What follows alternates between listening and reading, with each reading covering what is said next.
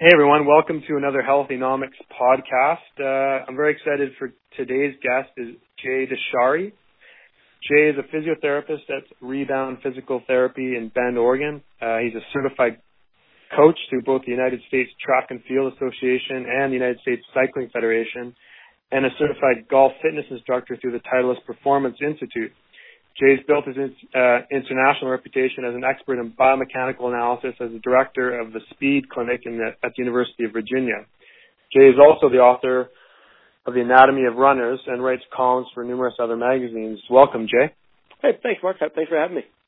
Yeah, no problem. Excited to talk to you and dive a bit deeper into some of the work you're doing. I guess first off, could you, I gave a bit of a background on you and who you are and what you're up to, but maybe perhaps you could provide a bit more detailed version and yeah.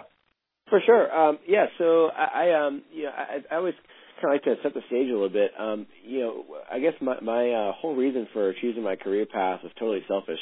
I got really tired of getting hurt, not knowing why, and getting sort of vague answers. So I don't like getting vague answers. I'm trying to find out better answers. Yeah.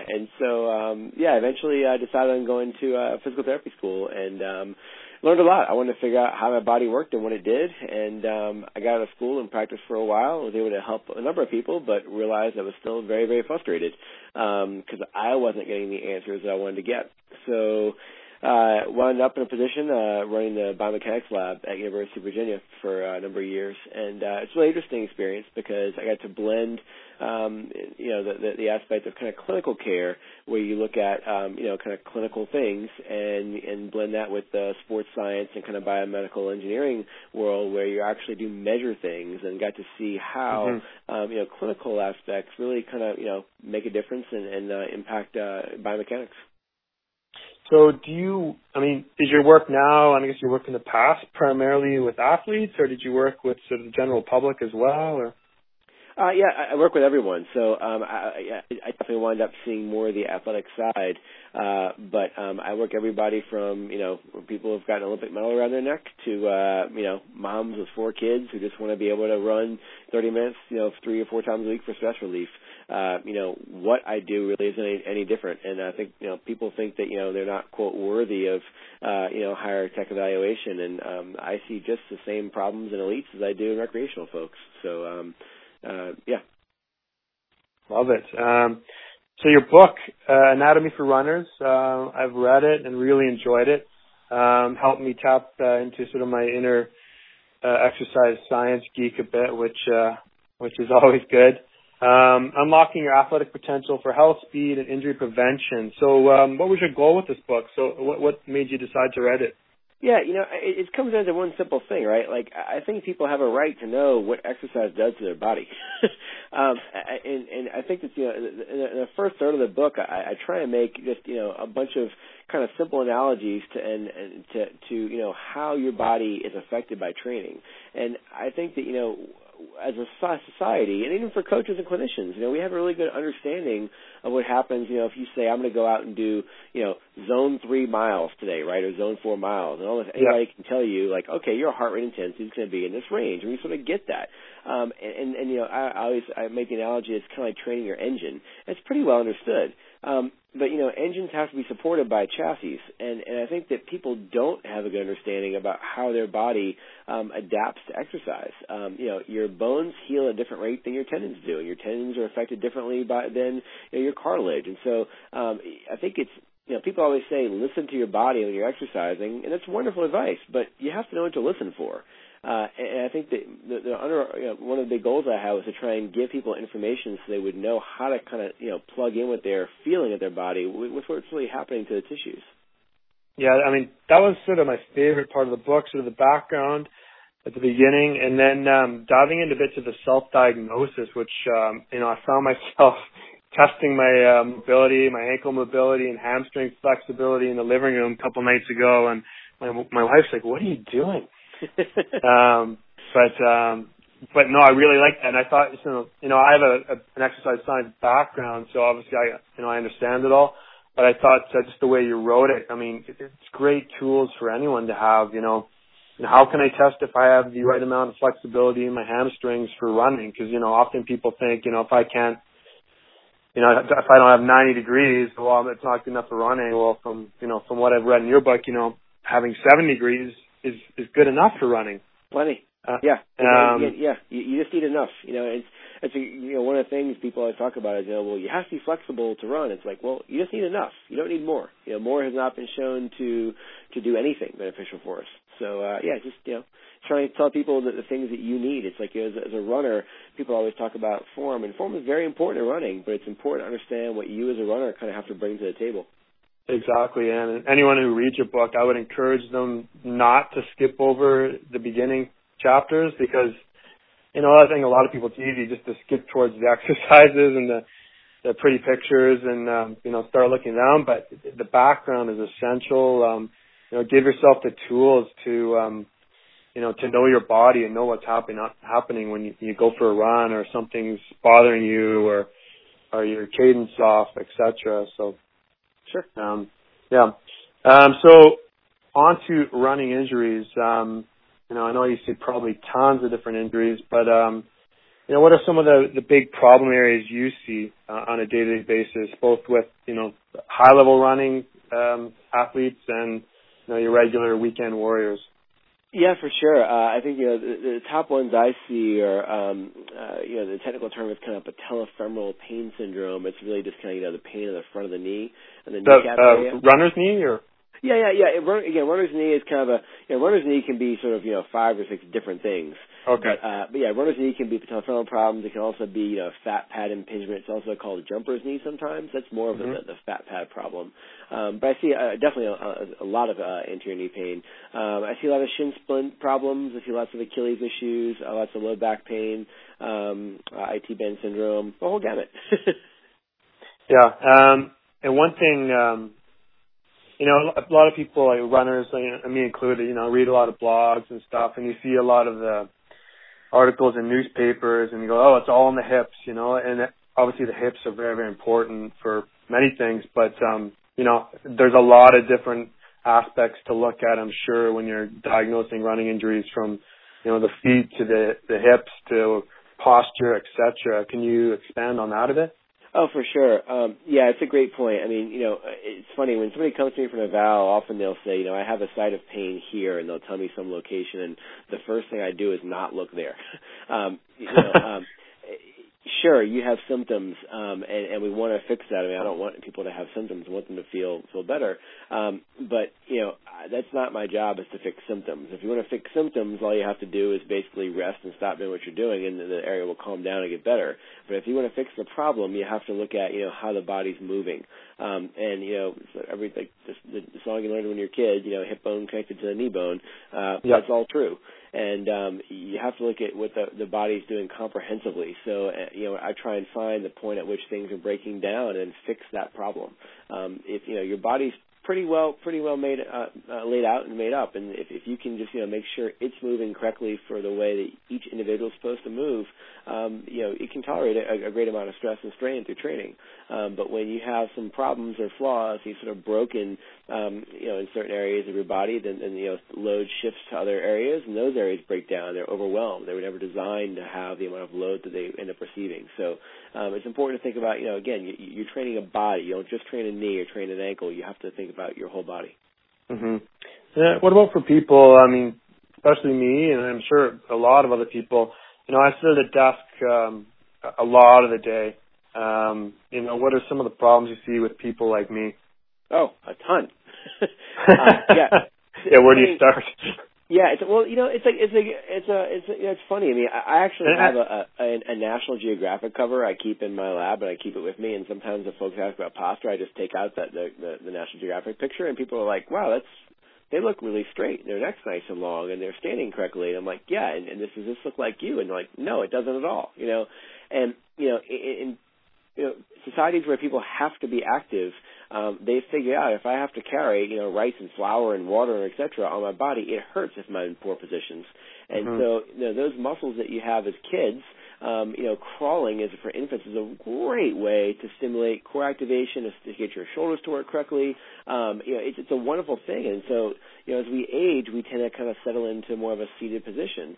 And we lose that good skilled movement. And, we really have a hard time because certain muscles get tight. Our hip flexors get tight and pull our back into lots of arch or extension, which creates problems with all the muscles in the whole lower body. Our shoulders tend to get rounded forward, which basically increases strain on our neck, increases strain on our upper shoulders, and people wonder why they have neck problems from sitting at a computer all day long. Your head's kind of like a big bowling ball, right? And if you stick that bowling ball, over your body where it should be, all the muscles can work a little bit to support it. But when you stick that head out in front of you, straining the computer all day long, those muscles in your neck are basically working all day long to keep your bowling ball from falling off, and they get tired. Yeah, exactly. Now, what about specific to runners, for people that are sitting a lot? I mean, obviously, the hip flexors are in a flex position or shortened position, much of the day. Is there anything else? You mentioned hamstrings as well, lower back. Yeah, well, all the research points to the idea where when people who sit in again those kind of slumped positions, and they tend to have the tightness in the muscles, those changes in position when your spine kind of rolls into an arch in your pelvis, it has a tip forward. So a simple way to think about this is, most runners who sit all day long have a kind of a common postural issue, right? So their serial bowl, as I call it, the pelvis, tends to sort of spill forward, and the back starts to arch to compensate backwards. And so that's the way they sit, that's the way they walk, that's the way they stand. They perceive it as normal. And the problem is they carry the exact posture right into their running. And that posture alignment causes a few big problems. One is it causes you to inhibit your ability to activate your glutes and your hamstrings and the muscles inside of your shin and your lower and your foot. So it's like saying, if I just snap my fingers and said I can make you 100% strength in every single one of your muscles instantly, and you just adopt poor position, you just basically shifted your ability to activate those muscles. So it's a big issue. The second thing is that postural alignment is really inefficient for running because it forces you to contact too far in front of your body, which is bad for economy. So, correcting your posture when you're running is really critical and something I definitely want people to pay attention to. But before we even talk about running, we have to talk about correct posture when you're sitting and standing and walking, because, those are pretty easy tasks, right? And so if we can think about correcting our posture when we're not running, it gives us a goal to shoot for and something to find when we're running, because we know what our target is. Exactly. You mentioned contacting the ground too far in front of your body. How do you know if you're actually doing that? Is there certain things that perhaps your quads will work a bit more, or you'll fatigue in a certain area a bit more when that's happening? Yeah, definitely. So when you contact too far in front of you, you definitely overwork your quads. If you just look at all the fancy measurements like in my lab, anytime you contact in front of you, you force your quads to work overtime.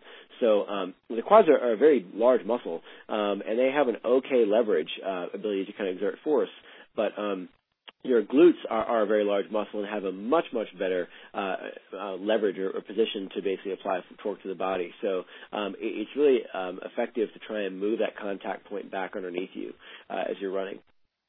So I could see, you could probably get away with it, maybe a 10K runner, but I'm training for a marathon right now, so I'm assuming the more I'm using my glutes, the better, because you get to, kilometer 30. I'm in Canada here.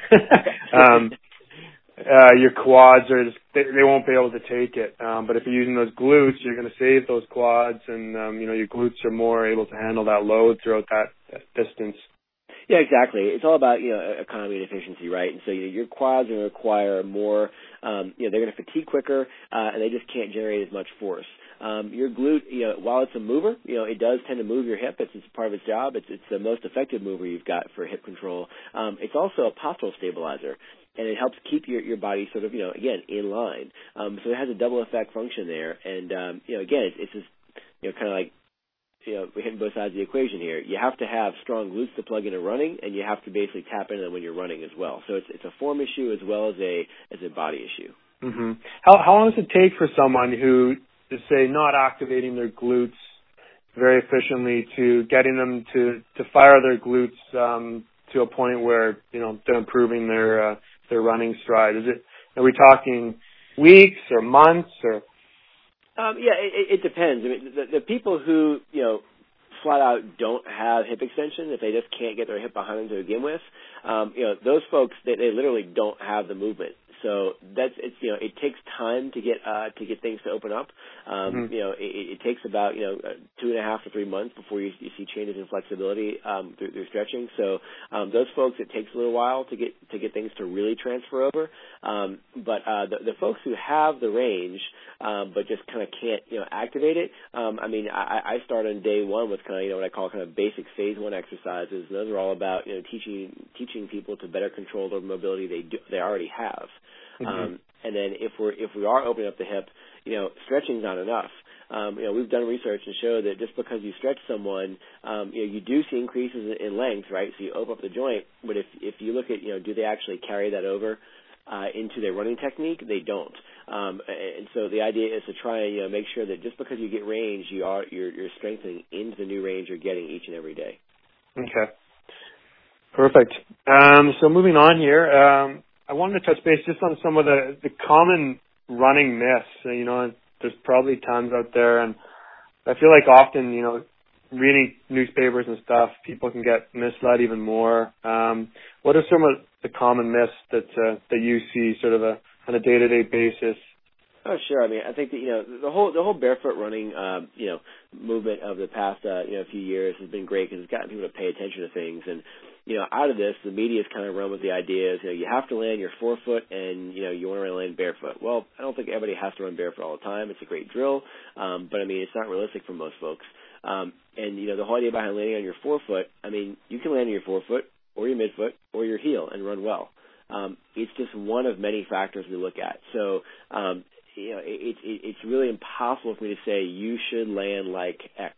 For the vast majority of folks, if they land more in their midfoot, that's probably a little bit better, but not always. And again, people change where they land their feet on terrain, uphill, downhill, speed increases. We change things, so the way in which we run does change. So I think that the research supports the idea, and the way I cue people is for a given speed, it's better to land as close to your body as you can for a given speed. And if you land on your heel, or midfoot, or forefoot, that's just what you do. It's just one of many things you look at. So that's just one big one. The second thing is cadence. People are talking about the idea that everybody must be at 180. And I sort of am kind of guilty of this. I think a long time ago, I was one saying, yep, you should increase your cadence and be at 180. And, the reality is world records have been set anywhere between 178 and 214 RPM.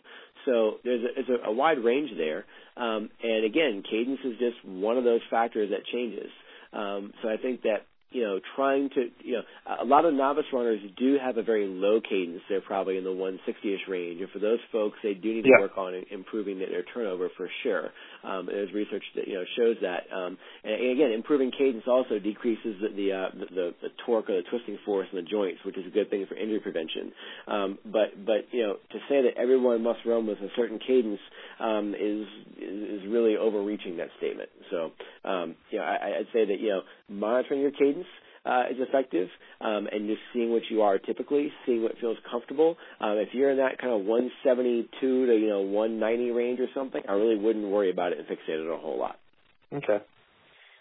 What about stretching? There's now the big thing is, I guess, less stretching or if not no stretching before running, perhaps maybe more dynamic warm up and then stretching after. Is that what you would say, or?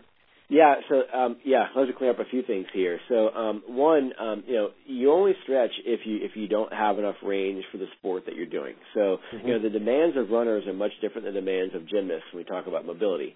If you're in a sport that needs tons of end range motion, like gymnastics or, something along those lines, then it's something you have to do every day to keep things, at range and keep them solid. But for runners, you just need enough. Again, more range of motion is not really needed. So if the goal is to get folks more limber so they can get better range of motion to run, we always stretch after.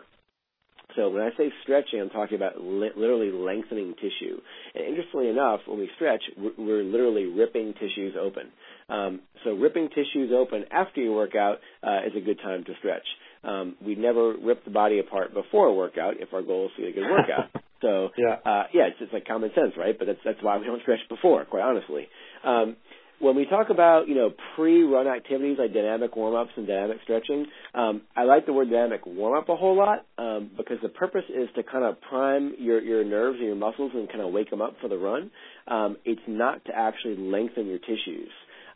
So, you may call it dynamic stretching, but you're not really stretching. To stretch a muscle requires, the dosage we've seen out there is, you need to do it 4 to 6 days a week of stretching for 3 minutes at a time per muscle, okay? I was going to ask you that because, so holding it for at least 3 minutes. Yeah, so it's going for, a total, right? So if you're going to do a minute on and break, minute on, it's fine. But, a total dosage of 3 to 5 minutes done 4 to 6 days per week. That's very much, that's a whole 180 degrees from, that kind of pre-warm-up, bounding, kind of 10, 15-second stretches. Those are great for basically kind of waking up your nerves and telling your body, look, let's kind of, relax on our muscular system from a tightness standpoint. Let's get it ready to move. And no doubt, people say, well, wait a second, I feel tight. I do some dynamic warm-up and I feel more limber. Again, that's just kind of waking up your nerves and adjusting your body's perception of where you're tight and then and teaching you to move better. It's not actually making anything longer. Okay. Interesting. I want to go back to actually the minimalist sort of barefoot running craze. And just looking sort of from my standpoint, I run in a Mizuno Wave Rider. I think it's probably got a fairly high heel lift. I do have a couple other pairs of shoes with a lower heel drop, which I've used, and one pair in particular, a couple years ago, went out and went for not a long run for me, but definitely noticed my calf muscles were shattered for probably 2 days. But I guess my question is, why should one change to a more minimalist shoe if they don't have any problems with the shoe they're wearing now? Yeah, that's a great question. And I would say that if you're having zero problems, there's absolutely zero conclusive data for me to look at and say you're going to either run faster or decrease your injury risk. And that's shocking for people to hear, but that's the truth. Right now, there's no conclusive data to show that groups of people that had less injuries or have been able to improve performance by switching to switching shoe styles. Now, if we step away from that that argument to say that that's the overarching thing we have to focus on, we can get into a little more detailed discussion. There's no research out there that shows that barefoot running is better. There's also no research out there that shows that traditional shoe construction, meaning elevated heels and pressure control devices, really make a difference at all. Injury rates that we've seen from running, even we correct for the fact that there's just more people running now, have not gone down at all. So we like to think that if all this technology really is going into footwear, we like to see it making a difference, and it's just not. Now, I think that points to a few things. One, it's not just about the shoes, right? I mean, it's also about people. It's a little bit different topic. But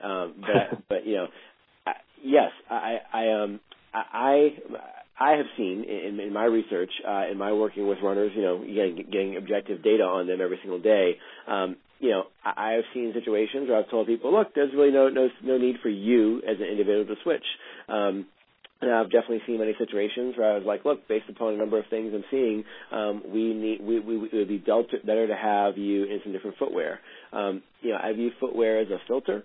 It kind of like it changes the interaction that your body has with the ground somewhat. It's not going to make you faster or slower, but they do change the way we contact. They change how our muscles stabilize and activate. So, shoe prescription right now at the state today, I view it very much as a one-on-one type of evaluation where I look at individual aspects of people, and based upon individual aspects, I definitely make some pretty good recommendations for each person. But to say that everyone should be in this shoe, we can't really say that right now.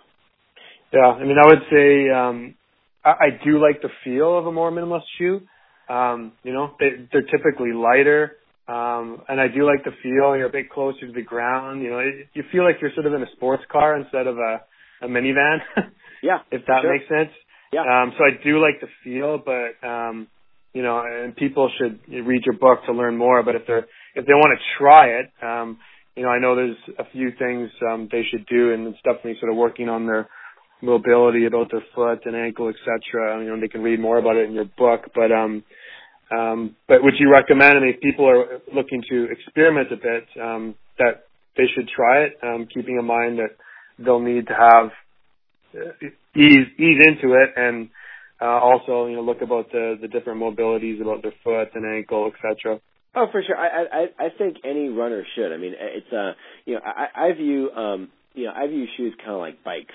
I have a commuter I ride on back and forth to work every single day. And it's, while I can take it in the trailer, I can take it on road ride, it's not the best choice, right? I'm certainly not going to take my, my $high mountain bike with full suspension around town because it'll get stolen. So, it's all about, picking the right tool for the job. And, I have a variety of different shoes. And I run in different shoes depending on what my goals of the run are. If you told me our goal is to do speed work, I'm never going to pick out my zero-drop minimalistic shoes, ever. But I run most of my miles in, very minimal products. But I can't run fast in them. For me, and for most folks, but certainly for me, I need a little bit of a rocker, and a little bit of a toe rollover, toe spring in the shoe. And you don't get that from being zero drop. I typically find shoes that are about 4 to 6 millimeters, work really well for me to run fast in. So, you have to get the right tool for the job. Okay. What about the shoe industry? Where do you think it's headed? Every shoe company now is got, it seems, sort of a minimalist range. It kind of looks like they're heading back to designs that, which were the running shoes that came out in the late 70s, the early Nike waffle shoes. So what do you think's happening, or what's going to happen in the shoe industry with regards to the technology? Yeah, so the shoe industry is an interesting time right now. I think, the shoe industry, was in, the super minimalist when it started, right? And they were making minimal shoes back then in the 70s, and then things went to a little bit more. And, to be realistic, most of the running shoes, I think, the numbers out there show like 80% of the running shoes sold aren't really worn by runners. They're worn by people to, play in their garden or walk the dog or whatever, or wear to work and school. And so, the companies figured out if they made shoes softer and more cushy, they'd sell more shoes. And they're a company that's not to fault them. But over time, almost all the products out there for running sort of morphed into these, big, fluffy shoes. And so, while they're very comfortable for walking, they weren't the best thing for running. And so now, we saw, Vibrant 5 Fingers come out, and that shifted that pendulum way back to the other side, and they sold like hotcakes. I'll tell you my personal opinion is that, one of the biggest things about Vibrant 5 Fingers was a fashion statement, just because they looked so different. I would agree. I've never tried them, but, you certainly notice them if someone's wearing them. Yeah, and so it's interesting because, right now in the shoe industry, it's a really interesting time because, the sales of Vibrant 5 Fingers are plummeting. Not many people are buying them, and so you could say, well, this minimalist stuff is just hokey. Or you could say, that the Vibrant 5 Fingers made up like 65% of the minimalist shoe market, and now that people aren't buying shoes that look that crazy, people are saying, oh, the minimalism is dead. Well, minimalism is not really dead. That type of fashion is obviously fallen out of vogue. But you're seeing, things shift. I think, definitely not towards where they were, not towards the barefoot. They're shifting back toward the middle ground. And, I work with a number of shoe industries in a bunch of different projects. And, all the shoe industries shoe manufacturers are trying to do the same thing. They're trying to find out where is that better middle ground, The sweet spot, I guess. Yeah, is it about the drop? Is it about the softness? Is it about, what factors really do produce that sweet spot, and how do you match that sweet spot to the runner, which I think is an even bigger story out there. So lots of shakeups, and it's good. It's good for the industry. Yeah, that's a good transition into children's shoes. I've got a 14-month-old boy, and I love running shoes. So every time we go to the States, where shoes are a lot cheaper than Canada. I want to load up on shoes for him, but I'd love to hear your opinions and thoughts on shoes for kids. Yeah, it's interesting when you have a kid, you're obviously either barefoot or in socks or whatever, and then they have those. I'm not plugging them, but I call them Robies. This kind of just leather-soled flat nothings, and then it seems like they have that option out there for kids, and then once they hit that 1.5 to 2 standpoint, most shoe companies just switch into these insanely stiff, rigid things, which look like what mom and dad have, but in reality are about as stiff as you putting on a concrete shoe. They just don't move. The kids are so light they can't bend that shoe, and they're narrow in the toe box. There's a number of problems. So I'd say a few things. If you look at your kid's foot, you're going to notice the widest part of their foot are their toes, not the ball of the foot. And if you look at your foot, the widest part of your foot is most likely, unless you were raised in an unshod society, likely going to be the ball of your foot, not your toes. And so, we kind of all practice this idea of Chinese foot binding, and conventional shoes with tapered toe boxes look nice, but they look they look like what we expect, right? But they really provide a situation where over time we sort of crimp the forefoot, we narrow the structure, and it's a big problem. And the problem is when you run, about 85% of your force under the foot is under your big toe, and if you allow that big toe to splay out, you get good contact and good support. And if you look at, in the book, I have a picture of an X-ray of someone standing, and they're standing up. You can see how widely splayed their foot is when they're in some weight bearing. And I have a picture of that same foot in a shoe, and you can see that the shoe cannot splay. It's actually bound and constricted and narrowed. And you just decrease your stability by being in a narrow toe box. So, I'm a huge proponent of wide toe boxes for kids. Their foot needs to be able to splay.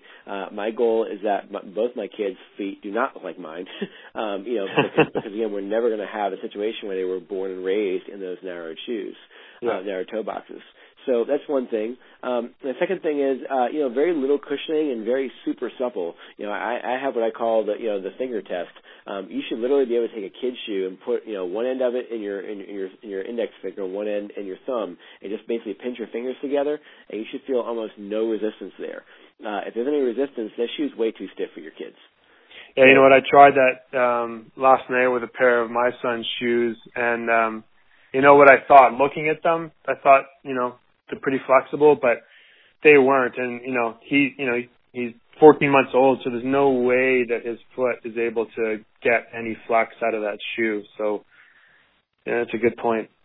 Yeah, it's interesting. I have an 18-month-old right now. It's really funny. We were out of town, and it was cold, and he has just a bunch of, super flexible things that I like. And one of my friends had a pair of snow boots, and I just stuck them on there real quick to go outside. We were playing outside, and they were, more traditional kind of stiff snow boots. And I put them on him, and I put them on the ground, and he literally couldn't walk. He had no idea what to do. Because he's used to having his foot bend, but he was in this thing that didn't bend. He only weighs, 18 pounds or 20 pounds. He wasn't heavy enough to actually bend the shoe, and he literally was like, "What do I do now? How do I walk?" Yeah. That's great. Actually, the first time we put snow boots on our little guy, same thing. He'd never been in snow boots, so we took him outside, and his first few steps, he looked like he was walking on, on poles, basically. Yeah, it was classic. Okay, so one last thing. Now, I'm training for a marathon right now, so for all those others training for a marathon, is there a good plan of attack with regards to, sort of weekly check-ins with a physio or any sort of healthcare practitioner or coach during the training plan, or do you just sort of go and, if nothing's bothering you, just keep going? I know for my first marathon, I had a weekly, pretty much a weekly, if not every 10 days, appointment with my physio, and, it seemed to really help keep on top of things. I had some IT band syndrome creep up and was able to address that, fairly quickly. So just sort of wondering what your thoughts were there. Yeah, I have two things to point out. Number one, yes, if you want to make really good tomato sauce, put better ingredients in your sauce, right? So the better ingredients are your body. And it's really critical to make sure you kind of stay on top of yourself. And we say listen to your body. It's important that, you do kind of get a baseline measure. I'm a big fan of, check yourself on single leg balance, check yourself on single leg squat, do some of the tests that I kind of outline in the book. But the whole idea is to, get a starting point. And as you're running and training with higher mileage, make sure that you continue to be ready with that higher mileage.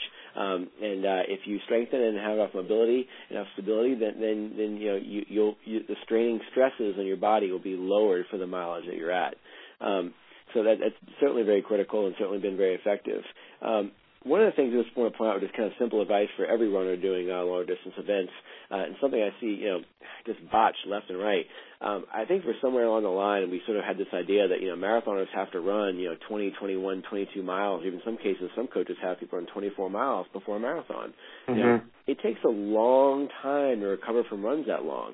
And, a lot of recreational novice folks try and model their training around elite training. And I'll just put something out there which is pretty interesting. Ryan Hall's longest run is about 2 hours outside of race day. Okay, so granted, he's running 20 miles in 2 hours. Okay, but think about how many times his foot's contacting the ground. Think about the stresses that are acting on his body over 2 hours. And some folks may look at it and say, okay, well, I can't run as fast as he can, so I now have to run, 4 hours to get my 20 miles in, or whatever it may be. Okay, and so the idea is they may, they're contacting the ground, a third to half as much times over the course of the same distance. And so you start thinking about the stress level that your body receives per mile. When we start becoming mileage junkies, we're getting a lot of breakdown in our body. And so I'm a huge fan of telling people, look, let's train for time. Let's not train for mileage. Make sure that, because it depends on terrain, right? I mean, I'm from New Orleans, and, New Orleans has, I think there's a bridge which has about 30 feet of elevation gain on it, and that's it. It's easy to run, 15 miles in New Orleans. I lived in Virginia for a number of years, which is very hilly, even just in town. There was a 5-mile loop I did on the trail by my house, and at 5 miles, I hit about 1,200 feet of elevation in just 5 miles. Wow. So, I had to run for time there, because if I tried to bang up the same mileage, I was exhausted. So, I would say just, be realistic about what you think long run is. Long run doesn't have to be 3 and 4 and 5 hours. Long run can be, an hour and a half to 2 hours. And so that's one thing. And then, just make sure that your form isn't changing. If you notice that, look, after a long run, or the day after your long run, your form is breaking down, you're putting too much stress on your body. Okay. Excellent advice there, Jay. Thanks for that. So being respectful of your time, we'll end it here, but let us know where we can find out more about you and keep up to date with what's happening. Of course, you've got the book, Anatomy for Runners, which is available on Amazon and anywhere else? Correct. Yeah, and I have a little blog I host as well. It's called anathletesbody.com, and I try and put some relevant stuff out in there whenever I can, so hope it helps. Cool. Well, I'll make sure I put that into the post, the show notes there. So thanks again, Jay, and we will talk to you soon. Thanks so much. Have a great day. Take care. Bye. Thank you. Please stand by.